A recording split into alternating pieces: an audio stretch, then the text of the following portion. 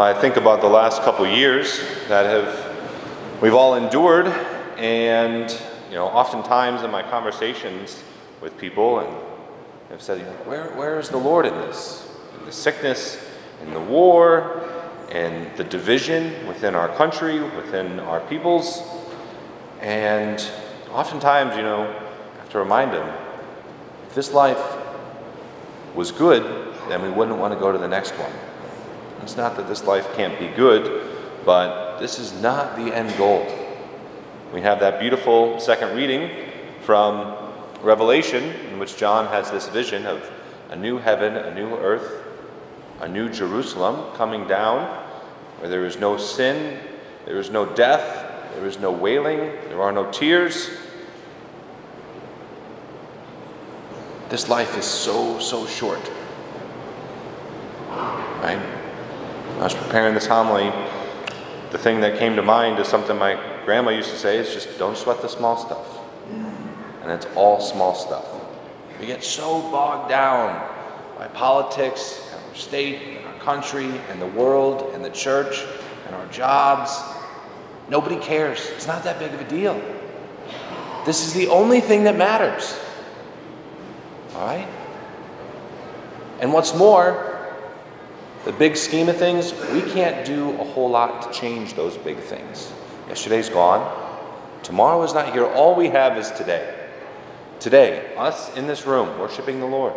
This is life right now. And to stay simple-minded in the most beautiful way. God is simple. So we need to be anchored. Eternity in heaven. That's the goal. So how do we do this? This gospel, truly to love one another. As opposed to getting all worked up about nobody cares, why don't we try to be holy in our families? Why don't we try to allow our own self to be worked on, to be the saint that God is calling us to be? It's really the only thing you can change. Put away sin, go to confession, put away your old self, and put on Christ. When he says to love one another, the love that he's talking about is right there. To give of yourself. And in those precious moments that you get to be with other people, to see Christ in them.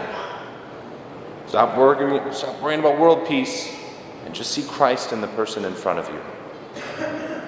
We need to reboot everything. Have that reset. We just focus on the small. What is this next moment calling me in my life of pursuing holiness? Everything else is just a bad daydream.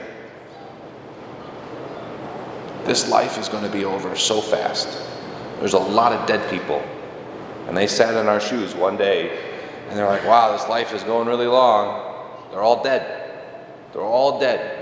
It's going to be 2250 in a blink of an eye, and they're going to be like, oh, life is really long, and we're all going to be dead.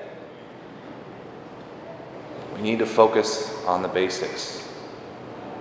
This life is leading to the next. This life is not perfect. Never was intended to be. So whatever it is that's getting you down, whatever it is that's causing you to suffer, whatever it is that's giving you that anxiety, stop giving it that power and realize how much the Lord loves you and is calling you to bring that love to his people of this world.